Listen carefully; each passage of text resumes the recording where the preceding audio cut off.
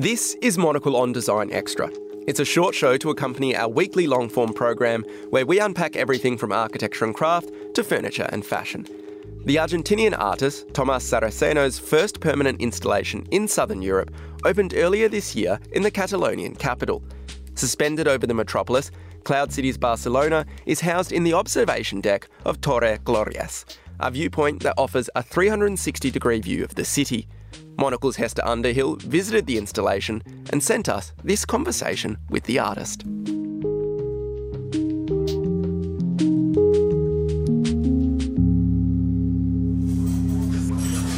The experience of kind of climbing through it this morning made me think a bit of kind of climbing trees when I was younger. And were you the kind of child who climbed trees, was always climbing up things and experimenting and jumping around in that sense? Yes, absolutely. We have a really big tree when I was a kid in the back of the house. And then I remember building houses in the trees and reading Italo Calvino, Il Barone Rampante, which is a child who lives all the time in the trees and decided no, come back to... And this, I mean, yes. It has been quite influential. And at the same time, my work has been also looking a lot about spider webs, spiders. And one might think also how a spider orients itself without seeing the space and only by the reverberation and the tension of the web, right? Because many of the spiders who weave webs, they are very poor vision and they do not see around. Has been, the work somehow hopefully helps you to enter into other modes of perception, which might be when you were a kid. It also made me think of how in Berlin, where you're based, playgrounds are a lot more kind of adventurous than elsewhere in the world. Yes, it's true that I'm starting to watch a lot of playgrounds. I have a partner who have a kid, Matilda, of 7 years old, and I'm enjoying taking her to different playgrounds all around Berlin, and I'm discovering amazing playgrounds all around.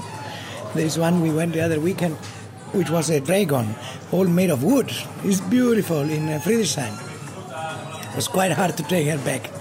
There is something when Freud, in one moment, have said like, when we lose the ability to play, is also the ability to keep learning, and how much the playfulness of some experiences, it really is something which allows you to learn, because the boundaries of negotiation, the boundaries of how we can perceive the world through playing is something which is quite fundamental.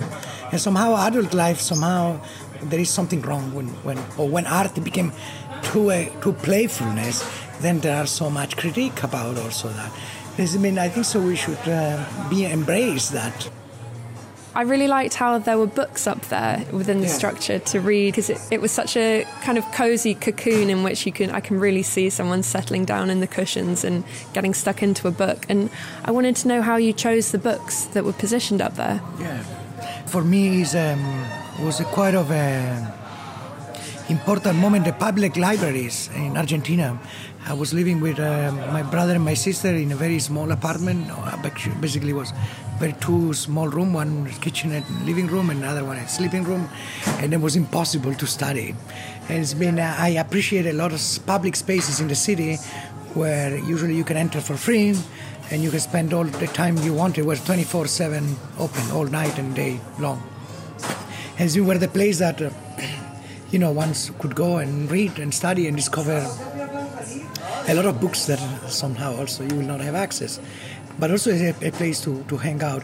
It's been, when I think about it, Cloud Cities, these dreams and the playground and the children, it kind of emerged different ideas, of when I was a kid and then an adolescent and then a student, of trying to combine them, in a place that you can hang out and then suddenly encounter with a book and discover. And it's been the book also, it tried to go, this is why we have kids' books from age to 1 to 6, from 6 to 12, and so forth and so on. It's been, we hope so also with the selection of the books, which hopefully somehow it help us with all the criticality that this culture somehow it's tried to provoke. It can go deeper when you sit and you read the books.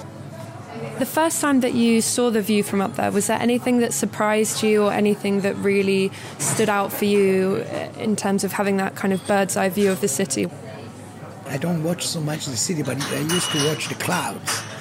This is why it's also called Cloud City. And we are quite high, we're 134 meters above the sea level. It's not so much for, let's say, New York City, but for Barcelona, it's quite tall. And today, when I went up, I watch about all this haze, right? And I mean, the criticality is, you know, I've been doing a course of paragliding, and usually you really always need to learn to read the clouds, no? There is something, when I was a kid, always cielo a pecorelle, pioggia a catinelle. When clouds have the shape of ships, the rain will come soon, right? It's like really try to learn the morphology of the clouds and through these riddles, which belongs kind of again to this kind of way of reading. And today it seems the only way to forecast the clouds is to look at Google. And how much these digital clouds sometimes are somehow is preventing also the capacity to connect again with the world. Monocle's Hester Underhill there, in conversation with Tomas Saraceno. The installation, Cloud Cities Barcelona, is based at the Torre Glorias and is well worth a visit. For more design stories, listen to our full-length program, Monocle on Design, which airs on Tuesdays, or, if you prefer print, then pick up a copy of Monocle magazine on all good newsstands now. Today's show was produced by Charlie Fillmore-Court and Maylee Evans. She also edited the show. I'm Nick Manise, and you can reach me at nm@monocle.com. Thank you for listening, and goodbye.